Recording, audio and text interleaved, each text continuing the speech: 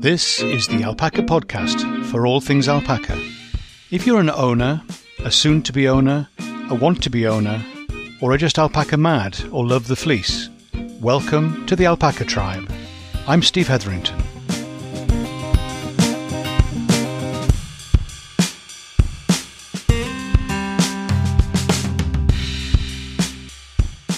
Hi, Steve here. Thanks so much for joining us. I really appreciate it. Find the path and follow it. But what if there is more than one path? The journey people take in entering the world of alpacas can be many and varied, each one with their own set of questions and answers and issues to face. However, there are some principles, and in today's episode we hear from Hannah Williams, who has been keeping alpacas for the last 7 or 8 years. Having started with 3 castrated males, she is now managing a breeding herd of 36 Penralt alpacas. In her case, growing up as the 4th generation on a farm on Gower near Swansea in South Wales, she had farm and livestock experience. However, as she explains, it is very clear that while some of the skills and knowledge is transferable, alpacas are different from other livestock. As well as selling animals as pets and breeding stock, Hannah has also developed the use of the fleece, and one of her specialities is a crochet kit, which she sells in a variety of places, including agricultural shows that she goes to. Similar to some of our previous guests, Hannah also brings a unique perspective as she offers us some useful approaches and wisdom about how to get involved with keeping alpacas, demonstrating some of the opportunities and possibilities for everyone as they begin their alpaca journey. It all depends what you want to do and where you want to go. Wherever it is, it will be an exciting ride. Here is Hannah. So, welcome. Thank you very much for joining us today. And we both have alpacas, and it's been interesting to hear some of your experience. And I like to start by asking people, when did you meet your first alpaca and how did it make you feel? Right, well, I met my first alpaca on a family day trip to the Royal Welsh Showground and to the Smallholders Fair. And we were walking down through the animal sheds there when I came across a couple of llamas. So I had a look at them, never seen them before, and thought, oh, they look a bit scary really. And then I moved on, and in the very next pen, there was a breeder standing there with these 3 lovely woolly alpacas. I could say it was love at first sight. I think it probably was, because as soon as I saw them, I thought they look incredibly gentle, and that's something that I perhaps wanted to own. I've been a farmer all my life, born and bred on a sheep and a beef farm, so I'm used to animals, but I'd never seen an alpaca.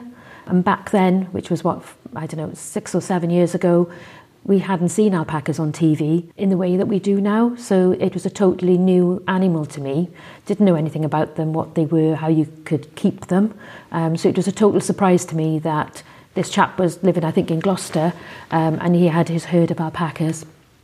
And he was there today just exhibiting them and chatting to the public, walking through around, how he would keep them, what they would do, what you could use the fleece for, etc. Mm-hmm. So I spent probably about half an hour chatting with him around the similarities between keeping alpacas and keeping sheep. We already had a small herd of flock of sheep at that time, and we were looking for a means of cutting down an orchard. My dad used to go up and down with a tractor and a topper to keep the grass down. And I thought these alpacas would be a much better lawnmower than the tractor.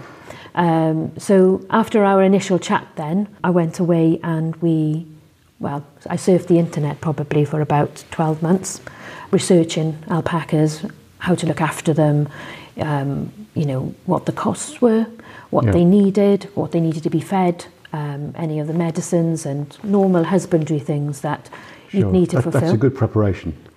Well, I'm not sorry I did it. I thought at the end of the day, they do live a long time. So it's not like buying a sheep where you could send it off to market. They were going to be probably pets as well as, which it grew into a business for me, but initially it was as a pet. I was thinking of it to cut down this orchard. So eventually I researched, I found a local breeder that I went off and I bought 3 castrated males as a bit of a trial run to see how we could get on with them. So off we went to Cardiff and bought these 3 boys. We managed to catch them, put them in our trailer, bring them home, etc., which was all quite easy and simple. And that's kind of been what I've thought about alpacas ever since, really, that they are quite easy to look after, and they are really delightful to have. They're very relaxing. They got that soft humming noise, which is really pretty to listen to. Oh, that was me. Yeah, and you know, I'm going to roar. I'm starting to sound like an alpaca. Yeah, exactly. Yeah. And you know, it is quite calming and relaxing. And you know, you look out and you see what are they doing. So when you can see them from your kitchen window, ideal. Yeah, you do love that part of the day where you can see them munching along. And yeah. I don't know, they're just different to any other animal. Yeah, because you've had experience obviously with the farming, so that's both sheep and cattle. Yeah. And the alpacas, you found there are some things that are similar in terms of the things you're doing, but you've also found them to be different? Yeah, absolutely. I think, you know, from day one, when I first saw them in that showground, you know, yes, there are similarities between sheep and keeping alpacas. You know, some of the husbandry tasks, you know, are very similar, but there are key differences as well. And I think we shouldn't forget that our alpacas they do have different nutritional needs, and we should be trying our best to meet those as well. You know, sheep, I got to run around the field to try and catch them. Alpacas, I open the gate and they follow me through. Yeah. And every day when I have to run round after the sheep, I curse the fact that we've got the sheep and not 20 more alpacas, because they would save my legs an awful lot. Yeah. But once you have them, you know, I think the alpacas are they're receptive to human interaction. They like to see us, but they like it on their terms as well. Yeah. And I think as long as you can realise that and appreciate that sometimes you do need to keep your distance. They don't want to be cuddled. They don't want to be caught. Yeah. You know, they want it on their terms, really. And at that point, they'll come up to you. They'll eat out of your hand. You know, you can tickle them underneath the chin, and you know, some of them like an occasional little bit of rub on their ear. Oh, there you go. You know, but not all of them do. And I think that's where they've got their individual personalities, and how you deal with them needs to be different. You know, I like keeping sheep, but on the other hand, alpacas are far easier for me. Right. Yeah. Yeah, I think it's trying to work out what's normal for an alpaca, and then also recognising what's normal for this particular alpaca might be slightly different to some of the others. But there is a general approach that works really well. Yeah, and I think, you know, you do need a good handling system. So you do need to have your gates that close and that you can bring them in, so that it's not it shouldn't be a rodeo when you're bringing in your alpacas. You know, it should be, you know, nice and calm, and, you know, they'll follow a bucket. And I think, you know, if you can try and make it as easy for them as it is for you, you'll get a good result at the end. But you can't go shouting and screaming at them, and they will be... It seems to be counterproductive. It would absolutely Certainly, be. Yeah. And it's not great for the animal. No. So, you know, I guess high welfare is a key area for me. And, you know, that's the reason why I researched them for so long, so that I wasn't making a wrong choice. I was making the right choice for me and the animals that I was going to buy. Sure, yeah. So you started with 3 castrated males. Yeah. But it didn't stop there, did it? No. So I think it was after about 12 months I'd had the boys, and we were finding it really easy to manage them. And I decided that I wanted a few more, so I needed to look for the angle for mum and dad to be able to be in agreement with me. Right. So I thought, well, definitely we need to start breeding now. And coming from a farming background, it's in your blood. So I, again, researched, looked for a local breeder, and in this instance I found a local breeder, Alan Davis in Pembroke, where I met him in the Wonderwool Fair again in Bilth. Seems to be a trend there, doesn't it?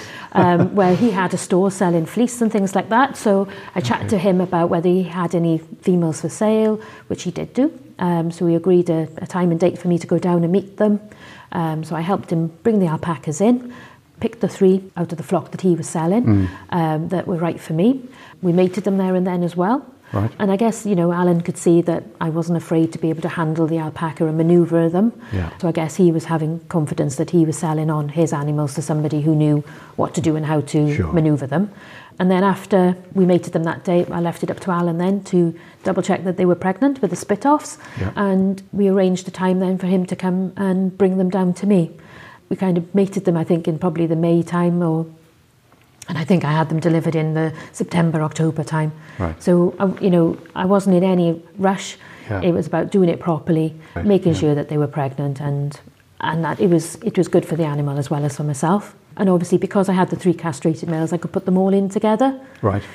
So that made it quite easy for me, so the whole flock could be Yeah, together it is as a one. challenge because normally they would be separated, and therefore you need to have enough space, enough land, Yeah. if you're going to have both males and females. Yeah, definitely. And for me, I keep my males separate in our fields about a mile away so that they don't see them, because I found that... They've got good long-distance vision, so a mile is probably sufficient for them not to be able to see. Yeah, they like looking over hedges, do our They stud do. males, don't they? Yes, And they I do. think myself, I'd rather you were eating than looking over Yeah. the hedge longingly at this female. Yeah, I've got one in particular, he spends his whole day just doing that. Yes, and I think I don't really... Because I can do it, Yeah. then, that's the system I have. And so, yeah, I keep my stud males away in one set of fields, and then I keep my females at home. Yeah, And again, they both live with the sheep quite happily, right. the way throughout the year. Great. And they do compete for the food. So, I've got some feeders that are higher, so the alpacas get their dinner and the sheep can't reach. Right. But they eat quite happily out of the silage Yeah. racks, without any problem. In fact, I've got one of my original wethers. We had to do this job on one of our sheep, John Bob. He's a ram, John Bob is, Right. and he had a bad foot. So me and my partner, Mike will hate me telling you this, so me and my partner, we caught John Bob in the pen, ready to do the job, and of course Finley, one of the castrated males, was there, and he was looking at Mike. I went back to the truck to get the injection and the toe clippers that we needed to do the little bit of husbandry on his toe. When I came back, Mike was being attacked by the alpaca. Oh, no. Yes. So when you say about alpacas being good flock guards, Yeah. John Bob was definitely part of the alpaca flock. He was being protected. And he was Yeah. being protected. So whilst I was laughing, Mike wasn't. He did escape without any injury at all. Yeah. It's a really good example of how alpacas are good flock guards, but they've got a bond with the flock that they're guarding. Yeah. So, yeah. And they are quite, they're not big animals, but they're not small. Oh, no. And they particularly the males can, well, not just the males, but they can be very strong. Yes. Generally, they're very biddable, but occasionally there are circumstances where it's a bit more difficult. So having that strategy of how you handle and how you move and getting them familiar with being handled is really important to have an understanding, Yeah. and for them to have an understanding of what's expected. I Yeah. found that with mine, if they know what's expected, they're much easier to manage. Yeah, and I think, once we've got a bit of a strategy. When we wean them, we start to try to halter train. Right. So, not everyone is halter trained. It's not really necessary. I've still got one stud male. He hates being on the halter. He just sits down. And I bought him when he was 3-year-old. So, Right. Me trying to halter train him then, he's just not willing. But, I can manage without that. And he's quiet otherwise. So Sure. you can manage with the arm around the neck. But I have given up on him. But my others are... In terms of halter training. In terms of halter training, yeah, only that. But my others, are, they walk on the halter very well. And I think if you start early enough and are considerate enough to them and their feelings, you'll get a little bit of way of where you want to go without making the alpaca too stressed out. You started with 3 and then added in some females. What sort of size herd are you? My herd size is, I'm probably about 36 at the moment. Okay. Between So it's sales and it's a bit of a handful, yes. Yeah, but I've gradually increased over the years. I bought a few. Another breeder down the road was finishing, so I bought some of hers, and then I have bred. I only breed what I need. Sure. So I don't breed every female every year. At the end of the day, I am looking to probably increase my herd numbers to replace some of my older females as they become past breeding age. Yeah. So I want to keep a few more coming through, but I don't want to overbreed and put too much stress on the animal. At the end of the day, I am a breeder and I do sell my offsprings, Yeah. but I also sell my fleece, and I want a good balance between quality and quantity of what I do. So yes, my herd size has increased. I like looking out and seeing the different colour combinations, and I don't want an all-white herd or an all-black herd. Do you find it changes though? You've got one thing, and then the crop of cria arrive for that year, and it changes the look in the field. Because there's no rhyme or reason, is there? No, absolutely. What you get is what you get. I've got a couple that are fancy colours, black and white, brown and white. Yeah. I've got a really pretty little boy Cadbury. He's got a pretty little head and a little white bit on his head. Yeah. And the markings are really pretty to have and to see. And it's that balance between what I want in the fleece, to what I want to be able to see when I'm in my field looking out at them. Yeah. And I want a happy medium, I guess. I think the brown fleeces are very pretty. They've got a really nice colour. I was in a show one day last year and a gentleman asked me, how do you get it that colour? So how do you dye it that colour? I said, I don't dye it. This comes straight off the animal. What, that colour? Yes. So, you know, I think there's a purpose and a reason behind everything, and you can make it work. Yeah, excellent. Yeah. So you've grown the herd, and you've got larger numbers. Yeah. So you've also then got more fleece as you do in the shearing. You can end up with more fleece. And I think you've been developing products out of the fleece. You've been working with that. Yeah, as time's progressed. I mean, I didn't spin until I had the alpacas. So the alpacas came first, then I had a spinning wheel. Right. And obviously, as my numbers increased, there was no way I could spin 35 fleeces. No. So, you know, how I use that fleece, you know, and has changed. Thought about, you know, marketing had to change. And whilst I think it's good to learn the skills, and I still enjoy spinning, but I can't spin enough to get all that wool out and work full time at the same time. No. So yes, I do send my fleece off to be processed, so it comes back as lovely balls of wool. And then I was thinking, well, what do I do with all of this? And yes, you can go to shows, and yes, you can put it on the internet, on your websites, and that to market your products. But often customers want to know, well, what can I make out of it? What can I do out of 2 balls of wool or 3 balls of wool, etc.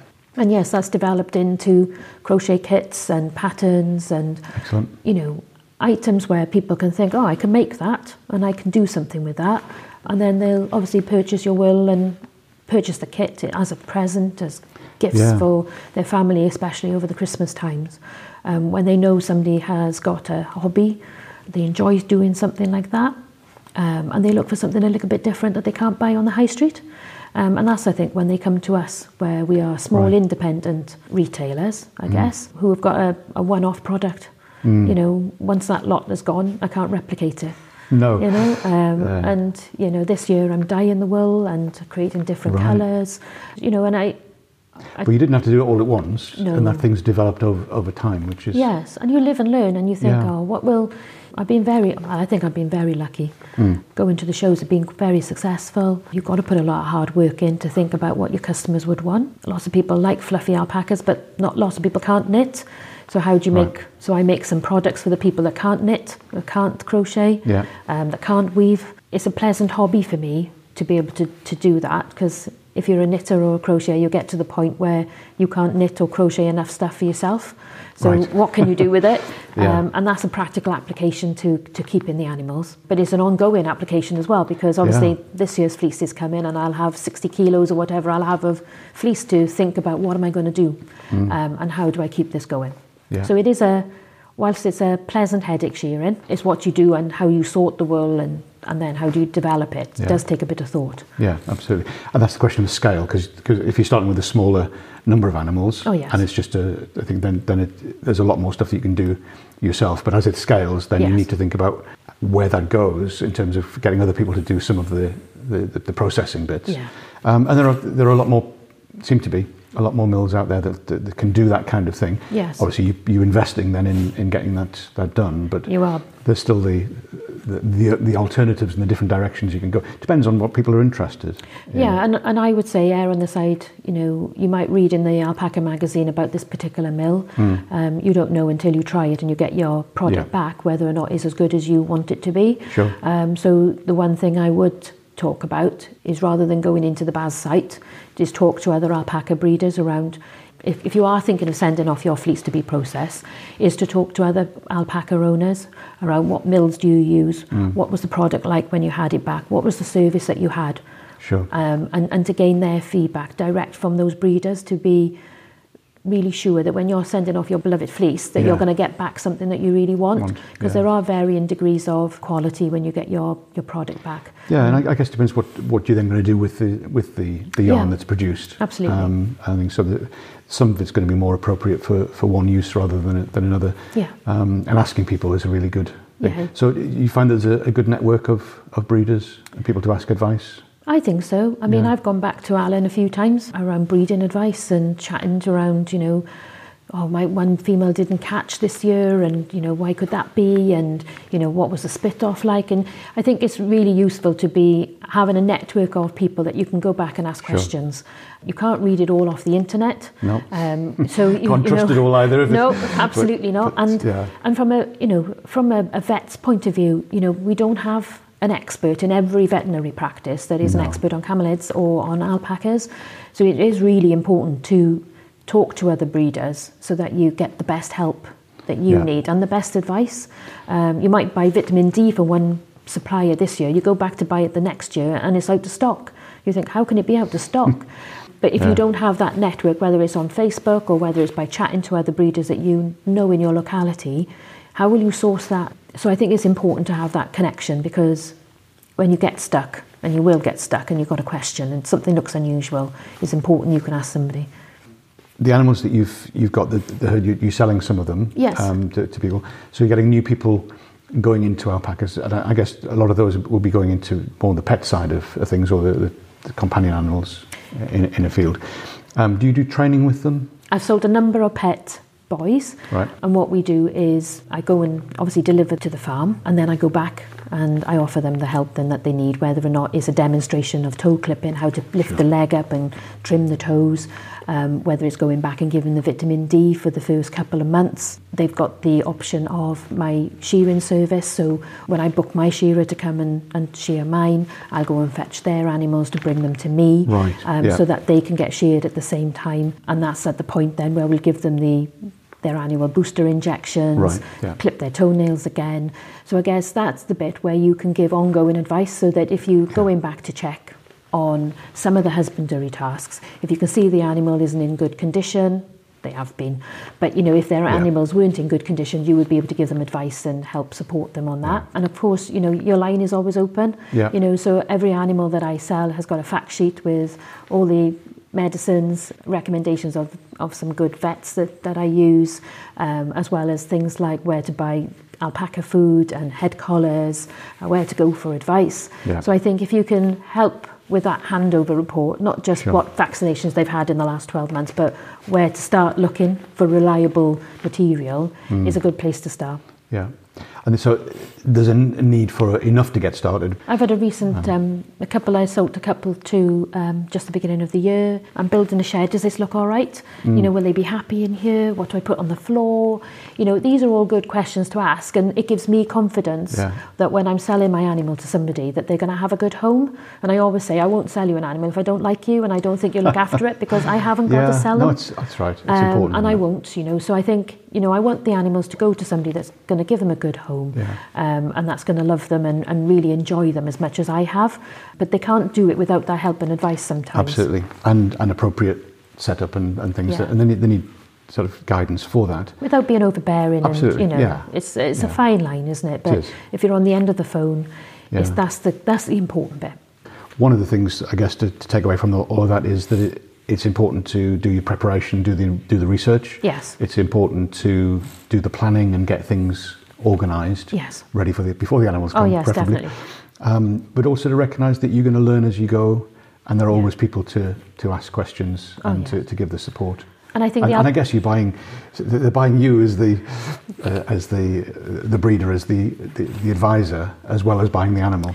And and I think being careful about who you're developing your relationship with is important, and going local is a strength in that. I think so. And if you can buy a local, if they've got a problem, something doesn't quite look right with this alpaca, I can call in tonight. Absolutely. You haven't got that option if you're 50 miles away or a little bit further than that. So it shouldn't be a deterrent not to go further afield for your alpacas, but you need to have some support so that you can, when you have a question, you haven't got to pay for the vet to come out. You can have my free advice instead.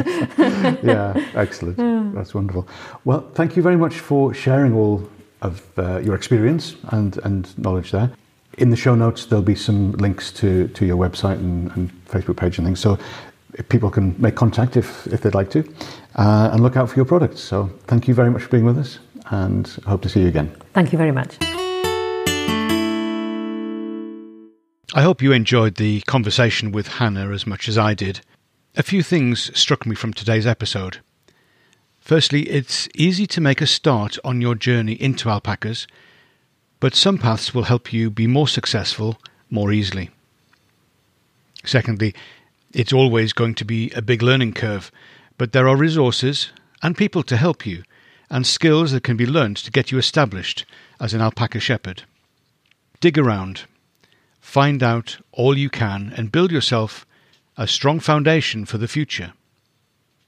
Remember, your alpacas are likely to be around for a long time to come. And if you are struggling to get the most out of the alpacas you already have, fear not, you can add to what you already know and become a confident and fulfilled owner. Check out the show notes on the website and subscribe wherever you get your podcasts.